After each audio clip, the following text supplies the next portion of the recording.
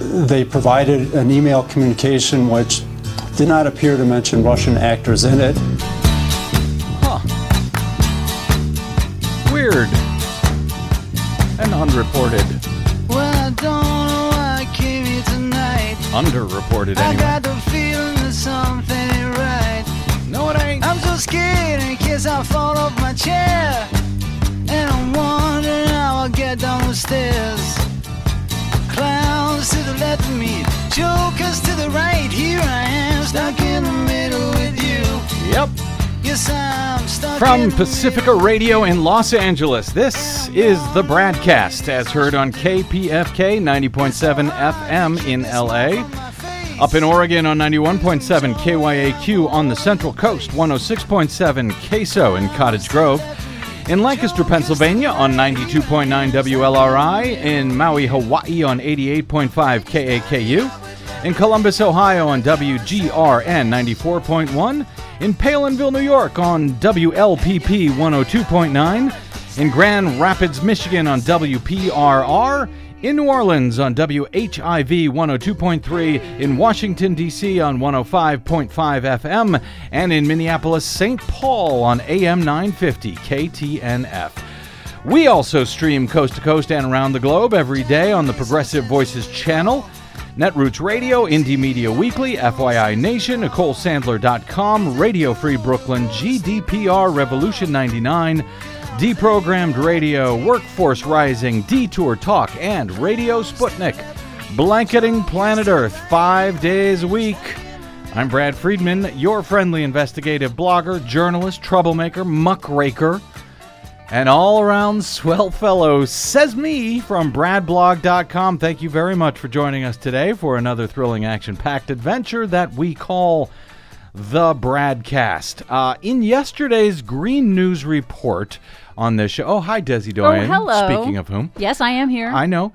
I mentioned how terrible our corporate media still is during the GNR, as evidenced by Donald Trump's 40-minute news conference on Monday on the heels of God knows how many devastating hurricanes, the ongoing crisis in Puerto Rico, the historic deadly fires out here in California, all after Trump had pulled out of the Paris Climate Accord, and as his EPA chief Scott Pruitt, the literally bought and paid for tool of the fossil fuel industry, announcing his plan that he will kill the clean power plan that was put in place by President Obama to try and mitigate the damage of hurricanes and fires fueled by man-made greenhouse gas emissions. With that as the immediate backdrop to Trump's Rose Garden presser on Monday, the U.S. corporate media could not come up with a single question, apparently, about any of those issues with which the nation and the world will be struggling against and dying en masse because of those hurricanes, those fires, the worsening global warming thanks to greenhouse gas emissions. The media couldn't come up with a single question on that, thanks to, Trump's calloused and corrupt, or if I wanted to be kind, ignorant actions to harm the nation and the planet with those moves. Nobody pressed him on it. No, nobody. The media failed to raise the matter in any way with him. So the corporate media are, I believe, only somewhat better than they were when similar deference to the White House resulted in our nation going to war in Iraq. Remember that? Over a lie after 9/11, a decision that was aided and abetted at the time by the media, which are still paying an incalculable price for that. We all are paying an incalculable price for that, for the media failure back in 2003 in the run-up to war. So I hope that doesn't get made worse with Trump's absurd plan to undercut the by all accounts, other than Trump's very successful agreement with Iran and 6 other nations that has made it impossible for Iran to obtain nuclear weapons. Trump is undercutting that agreement. He's saying he's going to leave it, despite all of the other nations saying the Iran deal is working just fine. It has succeeded in what it had set out to do. But, by the way, there were zero questions pressing the president about that issue either on Monday, even though his announcement that he was pulling out of this agreement that had, between 7 different countries that had taken years to accomplish. No questions about that, even though his announcement about it, full of Fox News-fueled lies and propaganda and nonsense, was just last Friday. Well, the media have been reporting on that deal. Business Insider used this turn of phrase. The deal, officially called the Joint Comprehensive Plan of Action, aims to incentivize Iran to curb its nuclear weapons program by lifting crippling international economic sanctions. New Yorker reports, one afternoon in late September, Secretary of State Rex Tillerson called a meeting of the 6 countries that came together in 2015 to limit Iran's nuclear weapons program. Washington Post said the administration is also considering changing or scrapping an international agreement regarding Iran's nuclear program. This is all within just the past few days. CNN said in opening the nuclear agreement, Trump risks having Iran advance its nuclear weapons program at a time when he confronts a far worse nuclear challenge from North Korea that he can't resolve. As fairness and accuracy in reporting notes, the problem with all of those excerpts, Iran does not have a nuclear weapons program. It has a civilian nuclear energy program, but not one designed to build weapons. Over 30 countries do have civilian nuclear weapons programs, but only a handful, including, of course, the U.S. and Israel, as they note, have nuclear weapons programs. Iran does not. Fair points out one is used to power cities, one is used to level them. And yet you've got Business Insider, New Yorker, Washington Post, CNN, all referring to Iran's nuclear weapons program. Fair notes that if you are skeptical, just after a 2007 assessment by all 16 U.S. intelligence agencies, which had found that Iran, back in 2007, had, quote, halted its nuclear weapons program. Or, they say, you can look at the same national intelligence estimate 5 years later, in 2012, which concluded again that there is, quote, no hard evidence that Iran has decided to build a nuclear bomb. Or they point out we can listen to Israeli intelligence agency, Mossad, which concurred with the U.S. intelligence assessment way back in 2012. The Iran deal is built on curbing Iran's civilian nuclear program out of fear, fair or otherwise, that it could one day morph into a nuclear weapons program, but at present there is no evidence, much less a consensus, that Iran has an active nuclear weapons program. Indeed, it is specifically designed to prevent such a program from developing down the road. The distinction, they note, between nuclear energy and nuclear weapons is non-trivial. Every time the media mindlessly report that Iran has a, quote, nuclear weapons program rather than a nuclear program, or better, a nuclear energy program or a nuclear power program, every time they do, they are further advancing the myth that Iran's intentions or ambitions are to build a nuclear bomb, which we have absolutely no evidence that they intend to do. And have not had evidence for years. Not only that, we have had no evidence, they note, since the Ayatollah Khamenei issued a fatwa against building nuclear weapons back in 2003. So we are 14 years down the line since the Ayatollah has issued a fatwa against building nuclear weapons. And yet here we have, just this week, Business Insider, New Yorker, Washington Post, CNN, all of these others talking about nuclear weapons program by Iran. Fair notes that another major reason for this recurring falsehood was noted after the New York Times had twice apparently mistakenly, accused Iran of carrying out 9/11. One of the smears, they say, went uncorrected for over 3 years. Pretty much, they note, you can say anything about Iran without any professional or public backlash for doing it, because Iran is officially a U.S. enemy.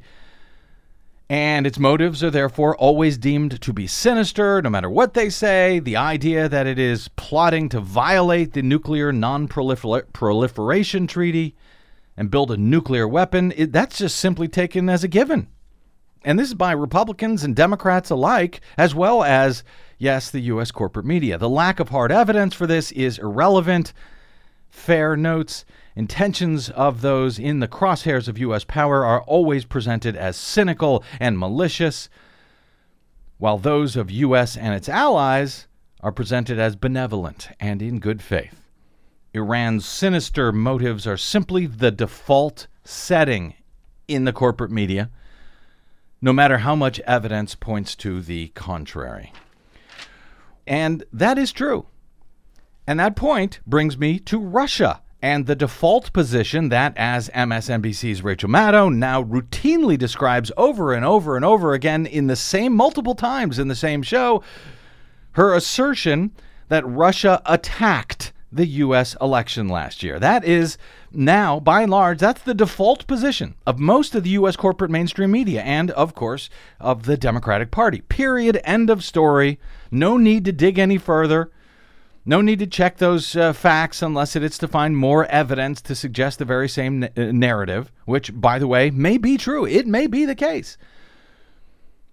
But right now, the evidence, the actual evidence that we have, does not point to the fact that they attacked the U.S. election.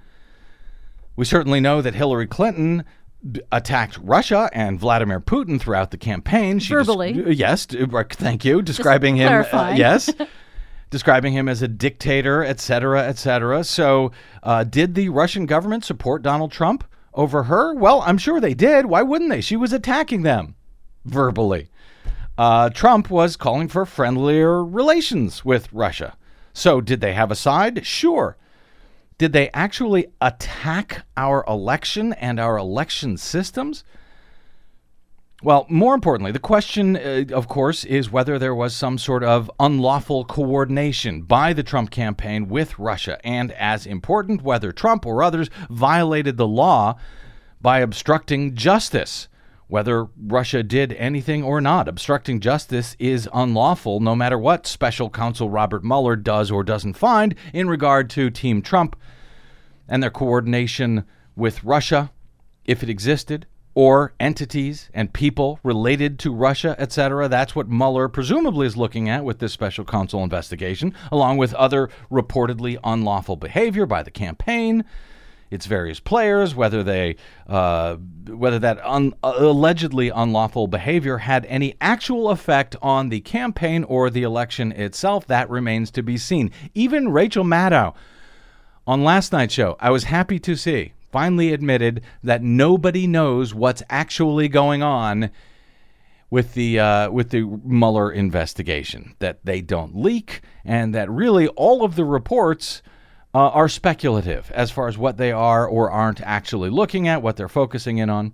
But as with Iran's nuclear weapons program, as the media calls it, which even though they don't have one, or with Iraq's weapons of mass destruction, which they didn't have, skeptical reporting that questions the facts of this default narrative, those questions are often just ignored or marginalized. You can just ask the folks at Knight Ridder, which is now McClatchy. Those folks had reported over and over again on the intelligence information in the run-up to the war in Iraq, revealing that no, Saddam did not have weapons of mass destruction. And the entire storyline, to the contrary, was created because the George W. Bush administration back then wanted war with Iraq, period, and they were able to use the 9/11 attacks to intimidate media and Democrats alike into compliance with their plan, and you know the rest of the story there by now, I hope, which brings us to the story that I'm sure many of you may recall from 2 or 3 weeks back. It ran everywhere. For example, as the Hill headlined it at the time, DHS tells 21 states they were Russian hacking targets before the 2016 election. The Department of Homeland Security, this is how the story starts, the DHS notified 21 states Friday that Russia attempted to hack their election systems before the 2016 election. A lot of headlines on that story. I'm sure you remember them. And, well, why question it? Of course they did. It was Russia. They attacked our election last year, after all. Have you not heard? Well, in this story, in The Hill, for example, Senator Mark Warner, the Democrat from Virginia, he's the top Democrat on the Intelligence Committee that is investigating all of this. He responded to the information from DHS about Russia hacking 21 states with a statement. He said, quote, "It's unacceptable that it took almost a year after the election to notify states that their election systems were targeted, but I'm relieved that DHS has acted upon our numerous requests and is finally informing the top election officials in all 21 affected states that Russian hackers tried to breach their systems in the run-up to the 2016 election." You'll remember those kind of stories, right? They were all over the place. Here's how Reuters reported it. Wisconsin, Ohio, California, and 10 other states said on Friday they were among 21 states that Russian government hackers targeted in an effort to sway the 2016 presidential election in favor of Donald Trump. The Department of Homeland Security confirmed it had notified the states of the activity but declined to identify them. Russia has denied election meddling, and President Trump has denied any collusion with Russia. Alabama, Alaska, Colorado, Connecticut, Florida, Minnesota, Texas, and Washington state also confirmed they were told that they were targeted by Russian hackers, but said they were not successful. Arizona and Illinois confirmed last year that they were targets. The AP confirmed Iowa, Maryland, North Dakota, Pennsylvania, Delaware, Oregon, Oklahoma, and Virginia were also targets, bringing the total states identified to 21. Wisconsin, very important state in last year's election, you'll recall. Wisconsin Elections Commission Administrator Michael Haas said Homeland Security told the state that, quote, Russian government cyber actors targeted state voter registration systems. And, of course, we don't have access to the information that DHS has. Maybe that is exactly what happened in 21 of those states, or at least in some of those states. We don't have that information. But then, after this headline had gone out, Russia hacked 21 states. After that had blared its way across the media and cable news, a few cracks in the story began to come out. Those cracks, however, were far less reported, and maybe you haven't heard about it. Still to this day, they're far less reported because it's now just the default position in the media that Russia tried to hack elections in 21 states. First, the AP had cited Oregon Secretary of State saying that there was no intrusion into their system. The state's chief information security officer said to AP, "We block upwards of 14 million attempts to access our network every day." 14 million attempts. She said these attempts come from all over the world, including Russia, with the largest number coming from the U.S. Yes, coming from right here inside the house. So that was one crack to the skeptical reader of what was in these stories. And then a few days later, about 4 days later, this from the Milwaukee Journal-Sentinel. The Federal Department of Homeland Security reversed itself Tuesday and told Wisconsin officials that the Russian government had not tried to hack the state's voter registration system last year. Oh, really? Instead, Homeland Security said the Russians had attempted to access a computer system controlled by a completely different state agency. Juan Figueroa, member of the Homeland Security Election Infrastructure Team, on Tuesday told state officials, this is back in late September, told officials by email that Wisconsin's voter registration system had not been targeted in a hacking attempt after all. He said Russians had tried to access a computer system run by the Department of Workforce Development, a totally different department than the Department of Elections. So someone tried to access Department of Workforce Development system, Milwaukee Journal-Sentinel reported in late July of 2016, according to a timeline released by the state's chief information officer. He compared the attempts to a burglar checking the locks on the door to see if they were secure. On Friday, this was on Friday, the day that these 21 states were informed, Homeland Security officials told Wisconsin Election Commission Administrator Michael Haas that hackers working on behalf of the Russian government had attempted to get into Wisconsin's voter registration system.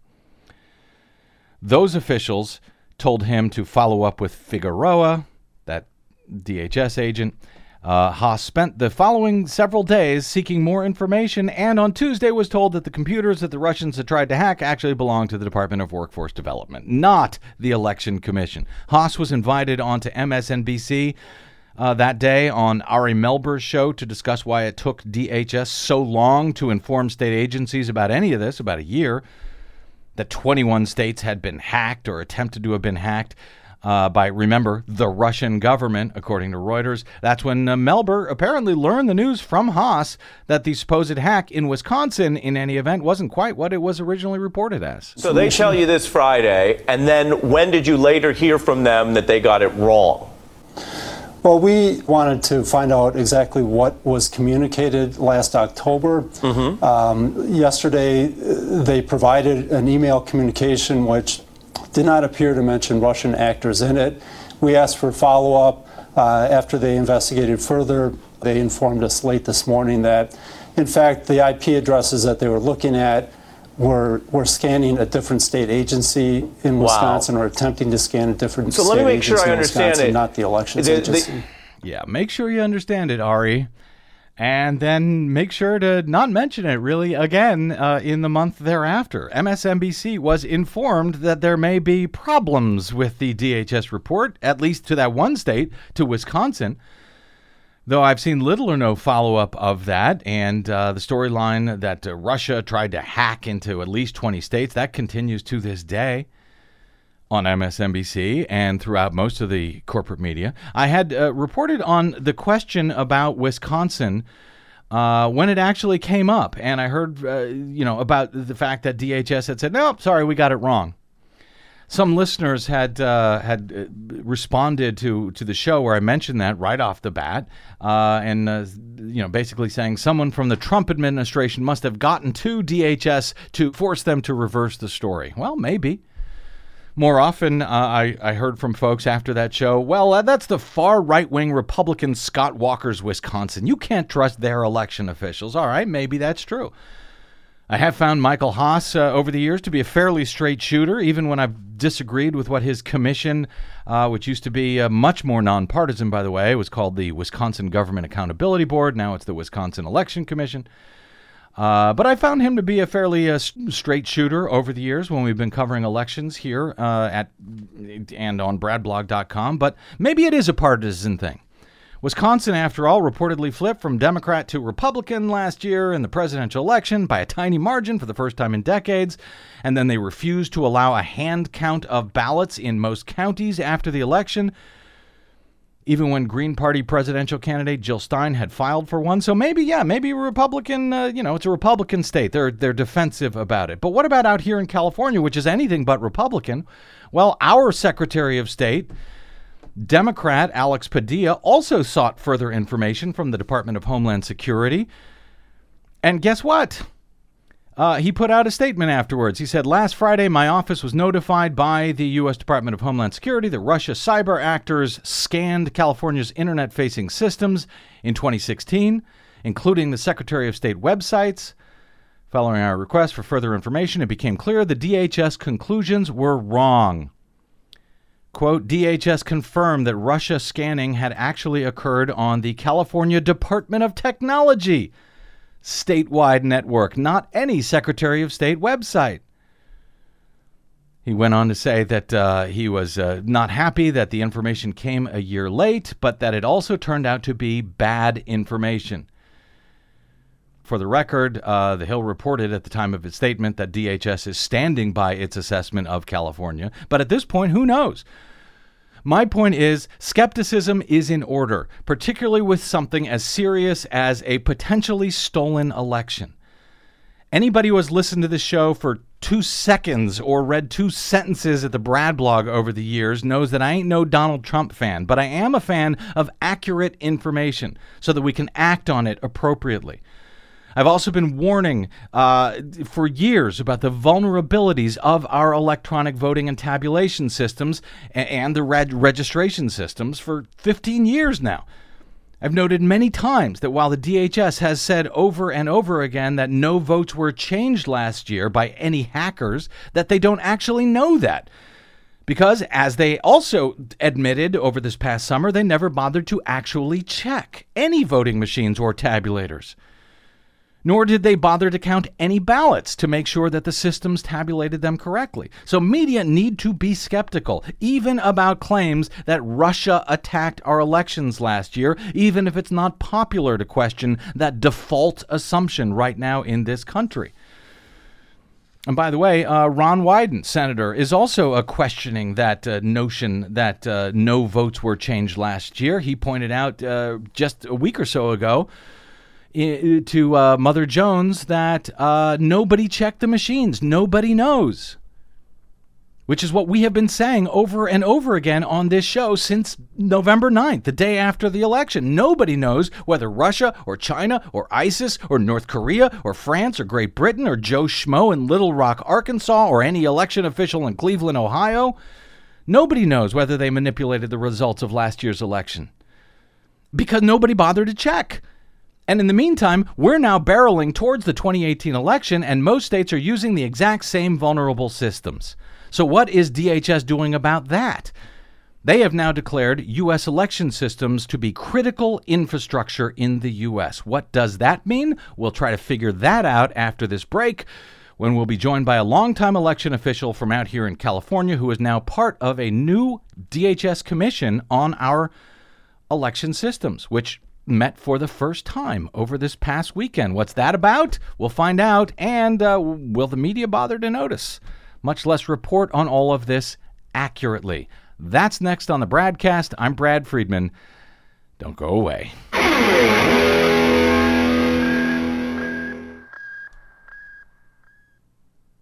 Hi, this is Desi Doyen from the Green News Report and the BradCast. What the public hears on the public airwaves matters. At the BradCast, we do our best to bring you accurate news and analysis on the issues that actually matter, and we do it all independently, without corporate or political influence. But we can't do it without you, now more than ever. Please help us stay on your public airwaves by going to bradblog.com/donate to help keep us going. That's bradblog.com/donate. And thanks.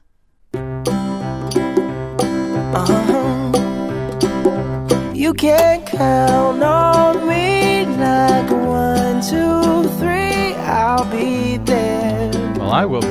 And I know when I need it, I will can our count on voting your systems be there? Will they be up and running? Will they be manipulated? Will we even know if they are? Welcome back to the BradCast. Brad Friedman from bradblog.com.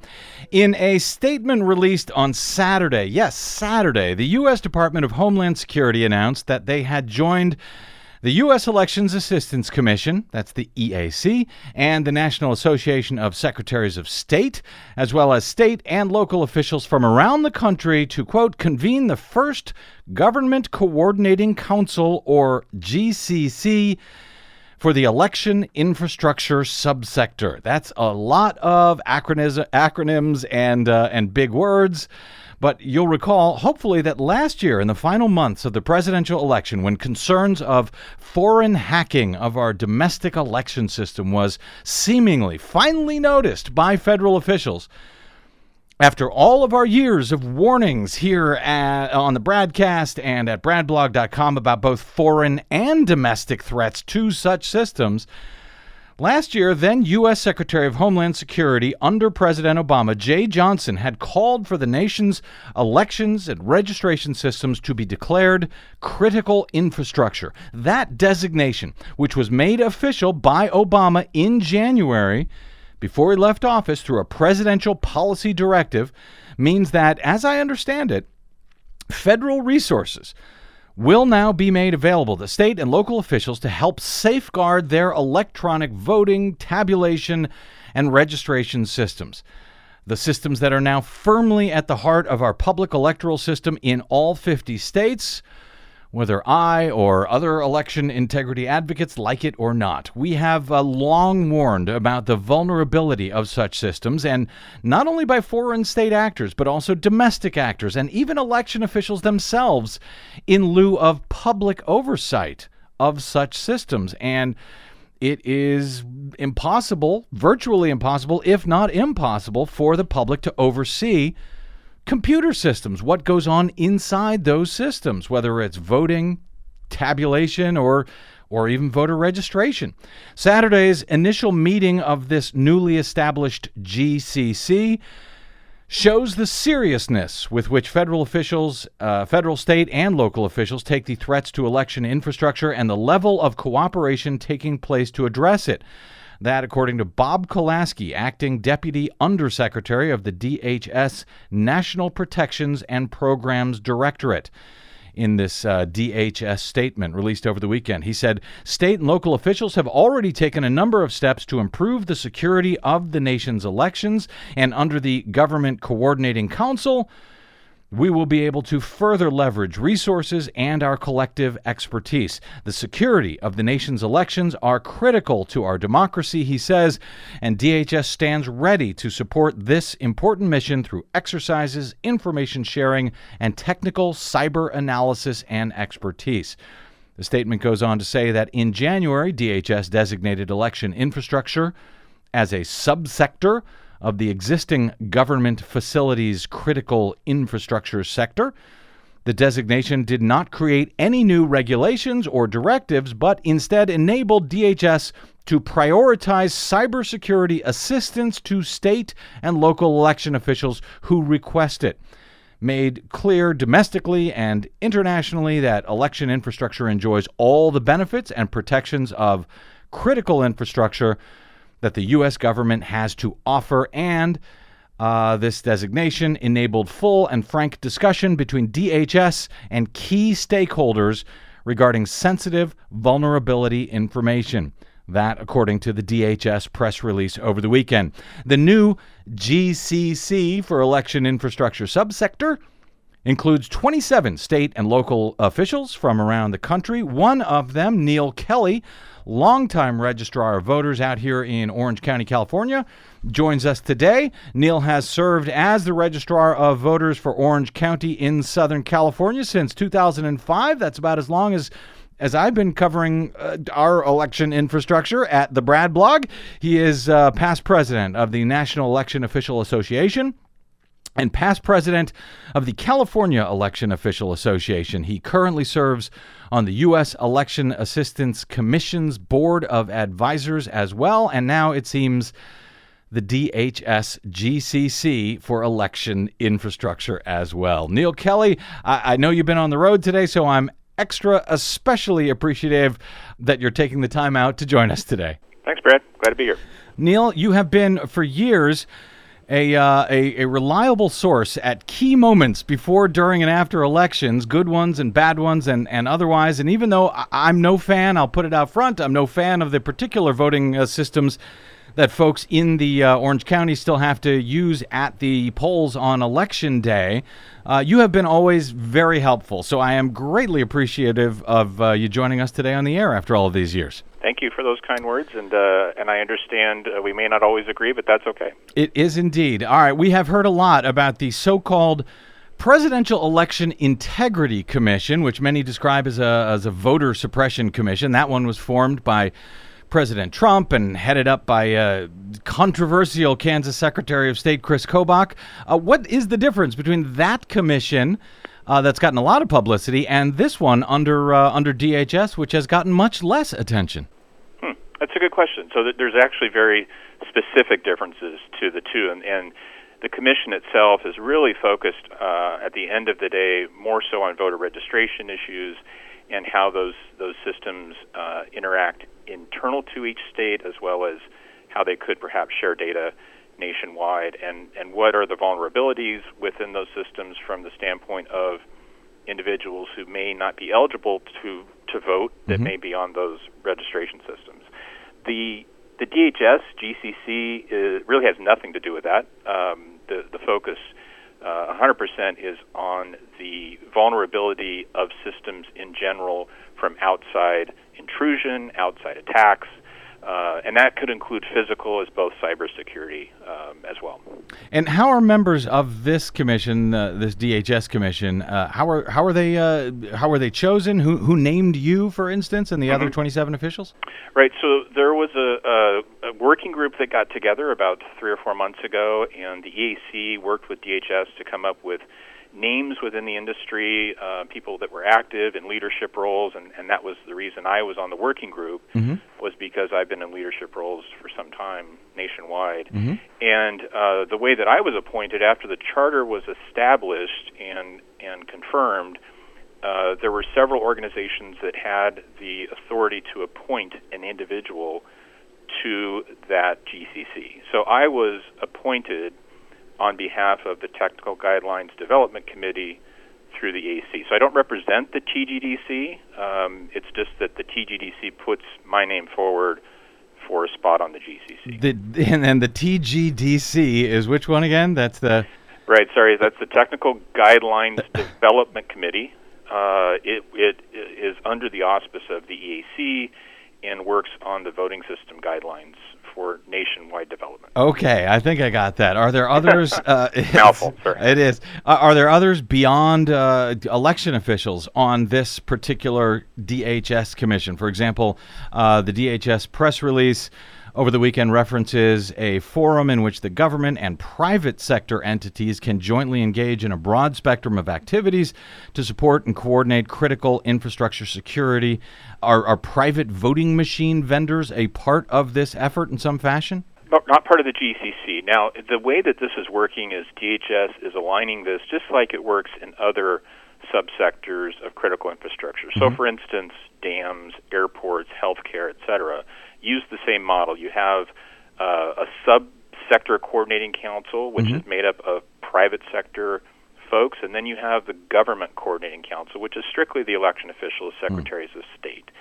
So there are no private vendors that would be a part of the GCC. And similarly, then, no members from non-NGO, non-governmental entities like election integrity folks from the public, like Verified Voting, Brennan Center, and so forth. Are they in any way a part of this effort? Many of them have been calling for these very improvements that folks are so concerned about for many years. Yeah, not a part of the GCC, but they could certainly, I'm sure, be a part of that subsector coordinating council, which is going to follow this GCC effort in just a few weeks or perhaps a month or two. So I'm sure that would come together pretty quick. The critical infrastructure designation, which was made under President Obama, apparently that is still in place. I'm happy to see. Are there concerns, or did that come up over the weekend at your meetings, that this is another one of these legacies of President Obama that President Trump may decide to scuttle once he notices that it actually exists? Yeah, there weren't those discussions, and I certainly stay out of those politics. I can tell you that the designation was made in January after the president was elected, but right before he was inaugurated. Right, so, that's a concern. Yeah, and I'm not sure how that interaction works with DHS. I defer to them. But I can tell you that DHS is very supportive and is in 100%. I mean, I've been very impressed with my interactions with them. So what does it practically mean for election infrastructure now that it is declared as to be critical? In a practical sense, what sort of resources now will be brought to bear by the federal government here that were not being brought to bear previously? Well, that's a great question. We asked not only on the working group, but as our first meeting of the GCC, well, wait a second, weren't elections critical 10 years ago? Right. Yeah. Why is it different now? Right. And certainly, obviously the events of 2016 elevated that. That's pretty easy to understand. But what this does is it brings the resources of multiple federal agencies together with local and state election officials to work on a number of things. It could be anywhere from communication, information sharing, education, training, etc., to work to secure the systems. And that coordination was not taking place before. And on top of that, the members of the GCC will be going through the process to obtain a security clearance through the federal government so that we can have intelligence and information shared with the group as well. So that is just, a huge leap forward from where we were just, a year ago. There were concerns from some when all of this came up last year, many on the right in particular, but even others as well, about the feds. The feds poking around in state and local elections, which are generally, according to the U.S. Constitution, supposed to be the domain of the states, not the federal government. And some, as I said, even in the election integrity community, had, incorrectly in my opinion, but they had described concerns that this was, some sort of a federal takeover of elections. You are, Neal Kelley, and correct me if I'm wrong here, I think a Republican, if I recall. Are there anything to those concerns that were coming from both the right and the non-right, we'll say, last year when this first came up? Yeah, I think there were legitimate bipartisan concerns. I mean, the issue was just as you described it. And, in fact, the National Association of Secretaries of State in their press release over the weekend acknowledged, hey, look, we still took a position against this.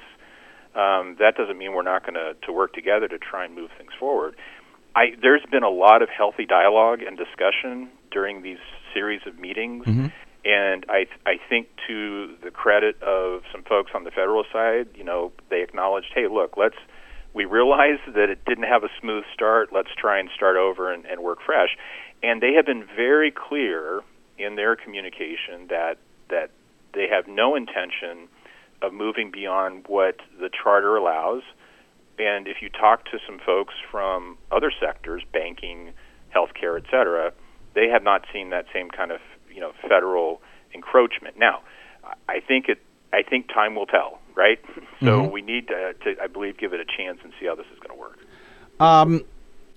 Several weeks ago, DHS informed 21 states that they believed Russia had been attempting to hack into their voter registration systems, but after several states, including Wisconsin and California, the Secretary of State out here, Alex Padilla, sought more details from DHS.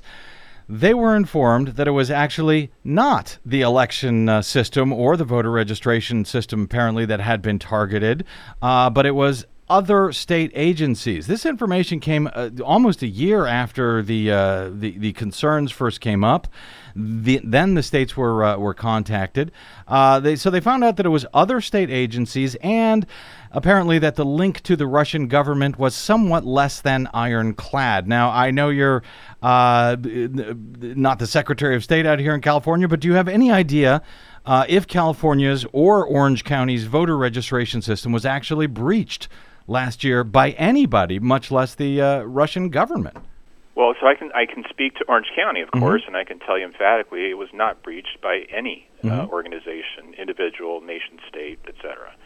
Now, scanning activity takes place on a daily, weekly basis across the country, and I think it's really important to point out. Scanning, meaning, Neal, you mean people attempting, outsiders attempting to get into various systems? Yeah, and generally these are bots that are out there doing this,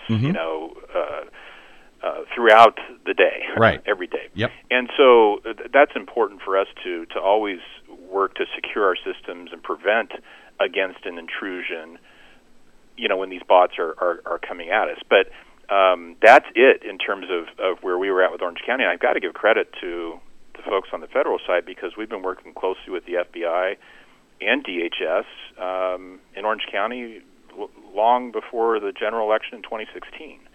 So there's some things I can't talk to you about, but I can tell you that partnership and that ongoing security effort continues to this day. What can't you talk to me about, Neal?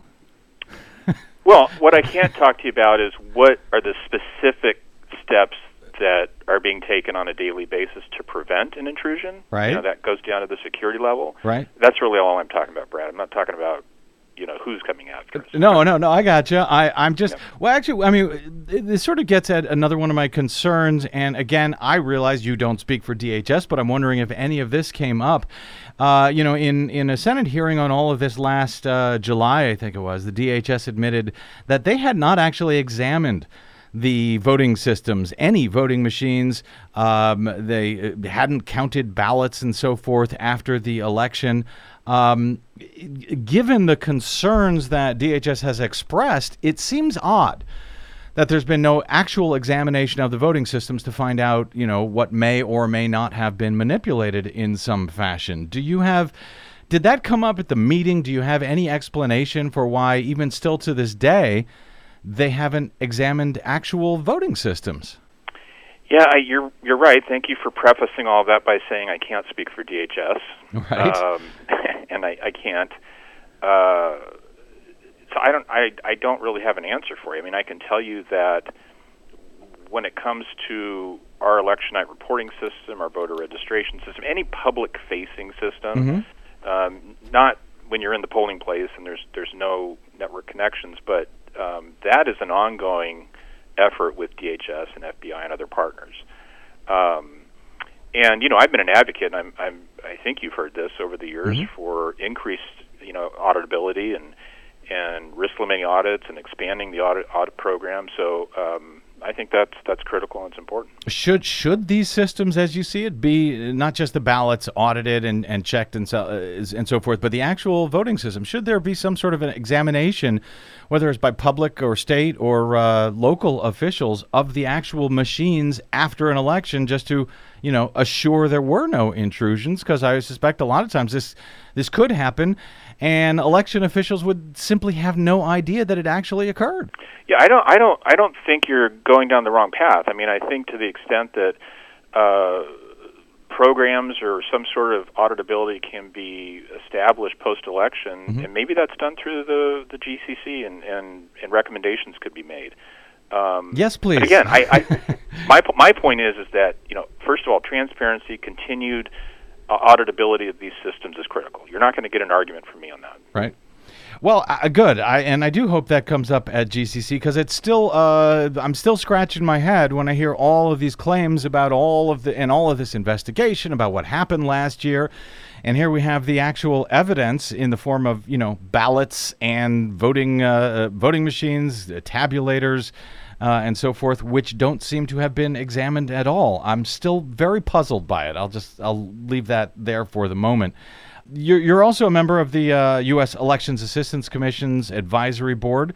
I've been highly critical of the EAC over the years for a bunch of reasons, including their failure to adequately document the many vulnerabilities of the nation's voting systems that are now being, there's concerns that they are actually being exploited.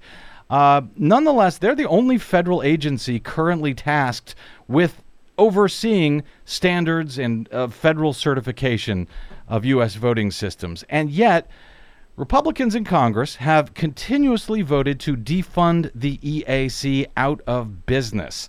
Do you believe that the EAC remains necessary and should be given proper funding to continue their particular mission? Yeah, I've got to tell you, and I've heard the debate for quite a while on both sides of the issue, and I just, from an election official's perspective, the EAC, I think, does a tremendous amount of work and good work, because they are assisting election officials in many ways, and that standards process and what's coming out with the new voting system guidelines that has, by the way, taken years to develop is really positive. Now, at the end of the day, you can't drag me into a political discussion, because I won't do it. I think that there's certainly a lot of opinions on the Hill as it relates to the long-term viability of the EAC, but as an election official, I think they do a lot of good work. Well, it's not even political, in fact, because out here in California, the Democratic Secretary of State recently moved to do away with the requirement that California voting systems be EAC certified. So there's a lot of people who have problems with the EAC, including myself, yet I still feel like we need them. Neal, Kelley, I know you've got just a few minutes here. Very quickly, I want to try to get in two more questions, specifically about California. You mentioned you were a fan of post-election hand audits. Governor Jerry Brown just signed an election bill. You may have been in D.C. when this happened, but he signed this election bill that passed almost unanimously, I believe, in the state legislature, AB 840, mandating that provisional ballots and late vote-by-mail ballots here in California do not need to be included in the state's rather paltry 1% manual post-election spot check of paper ballots. So millions of ballots will not be verified to assure that the optical scan systems tabulated them correctly. Many election integrity folks were adamantly opposed to this bill. Do you share their concerns? Well, I think I can tell you with my answer that, the fact that I currently include provisional ballots in that 1% snapshot might give you a hint as to how I feel about it. Good. But I understand, I understand the differences of opinion because of how some systems operate and the difficulties of including that, and also the way the law currently is written. And I'm sure you're aware of this, Brad, that is a snapshot, and it's not meant to be a complete examination of the entire canvas. Now, do I agree with that 100%? Not necessarily, because I think including the provisional ballots has been a positive thing on our end, and we'll continue to do that.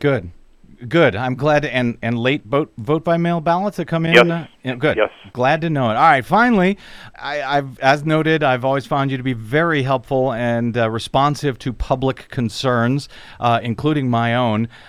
But surely even you appreciate the problems with Orange County's 100% unverifiable, as I call them, direct recording electronic voting systems. I call them 100% unverifiable because after an election, there's no way to know if any vote actually reflects the will of any voter. Orange County is one of the few. I think there's 2 or 3 that use these type of systems here in California still. Are there plans in Orange County, California, to mercifully replace those systems with paper ballot systems, Neal Kelley? Well, I can't tell you exactly how that's going to end up, but what I can tell you is that... Is that another DHS secret? You can't tell me that either? No. Oh, what I can tell you is that our timeline is headed towards the end of 2018 to have an RFP out on the streets to start that process. So how that ends up, I can't tell you 100%, but I can tell you that it will not look like it does today. So maybe paper ballots are coming for all voters in Orange County in the not too distant future. There's anything's possible when that RFP comes back. Okay. Good to know. I'll keep pushing you for it. Neal Kelley, Registrar of Voters for Orange County in beautiful Southern California. You can get more information on them at ocvote.com. Stop by there. He's very responsive, even though he keeps secrets about the DHS. You can also find him on the Twitters at ocregistrar. Hey, Neal, thanks for joining us today. Thanks, Brad. You bet. Okay, quick break and some very quick news on that other election commission, the phony one that Donald Trump is running on supposed voter fraud. That story's next. After this, I'm Brad Friedman. Don't go away.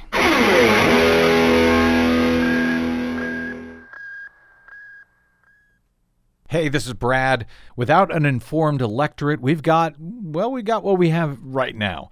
We do our best on the BradCast 5 days a week to balance that with accurate reporting on issues that actually matter. We don't always get it right, but we try like hell to do so. And we do it all independently and without the influence of corporate or political funding. But we can't do it without you. Please don't presume others will step up. We need you to help us keep doing what Desi Doyen and myself try to do every day on the BradCast.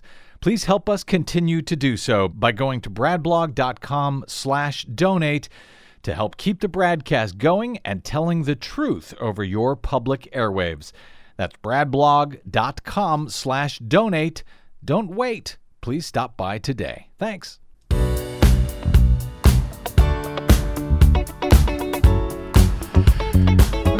Welcome back to the BradCast. Brad Friedman from bradblog.com. Heavy show today, isn't it? Very dense. Lots of info. Sorry about that. Let me lighten it up here with a story about child pornography. Oh, dear. Actually, so the other presidential commission, not the one that Neal Kelley is on. Let me make that clear. This is the other one. This is the supposed Presidential Advisory Commission on Election Integrity, which is being run by the Republican voter fraudster Chris Kobach, thank you.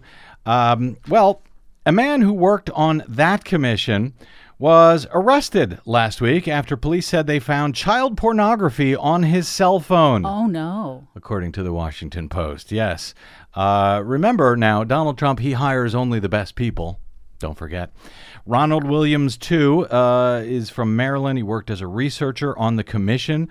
Washington Post reports Trump launched the commission after Trump made unfounded claims that millions of fraudulently cast ballots cost him the popular vote in last year's election against Democrat Hillary Clinton. It's chaired by Vice President Mike Pence and Kansas Secretary of State Chris Kobach. The arrest came after police conducted a search of his home. They were tipped off by the National Center for Missing and Exploited Children. He is charged with 11 counts of possession and distribution of child pornography. He was apparently a researcher on this commission, and he has been fired. I should hope so, as of this week. But that's not all that's going on with that other commission. A member of President Trump's voter fraud commission, as NPR's Pam Fessler properly describes it, former Arkansas State Rep. David Dunn, a Democrat, died suddenly Monday from complications during surgery, according to his office. Dunn was one of 5 Democrats on the advisory panel, which has been embroiled in controversy ever since it was created earlier this year. Fessler notes the commission has met only twice so far. The last time was in mid-September in New Hampshire, and there has been no word on when, where, or whether it will ever meet again. She notes the panel got off to a rough start when Kobach asked every state to send the commission detailed voter data in order to look for evidence of voter fraud. Many states balked, saying the information was actually private. Since then, some Democrats on the panel have complained that they have been kept in the dark about what the panel is doing. Oh, do you think Democrats who actually agreed to join this commission? You're surprised? Maine's Democratic Secretary of State, one of 4 living Democrats on this commission, sent a letter Tuesday to the executive director complaining that he has, quote, received utterly no information or updates from commission staff or leadership about ongoing active research, inquiries for research requests, documents for consideration during future meetings, or indeed any information about whether or not the chair has plans on convening another meeting.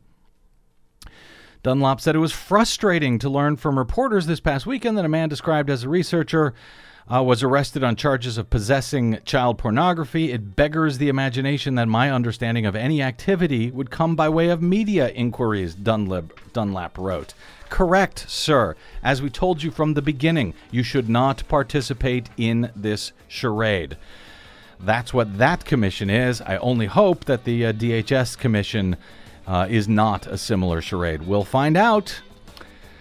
Or at least we'll try to. My thanks to our producer, Desi Doyen, to my guest today, Orange County, California Registrar of Voters, Neal Kelley, and to you for spending a portion of your day or night with us. If you missed any portion of today's show, you can download it anytime for free at bradblog.com. You can drop me email if you like. I'm BradCast at bradblog.com, and on the Facebooks and the Twitters, I am the Brad Blog. As ever, thanks to those of you who stopped by bradblog.com/donate to help us continue to do what we try to do every day over your public airwaves. Until we meet again, I'm Brad Friedman. Good luck, world. Freedom.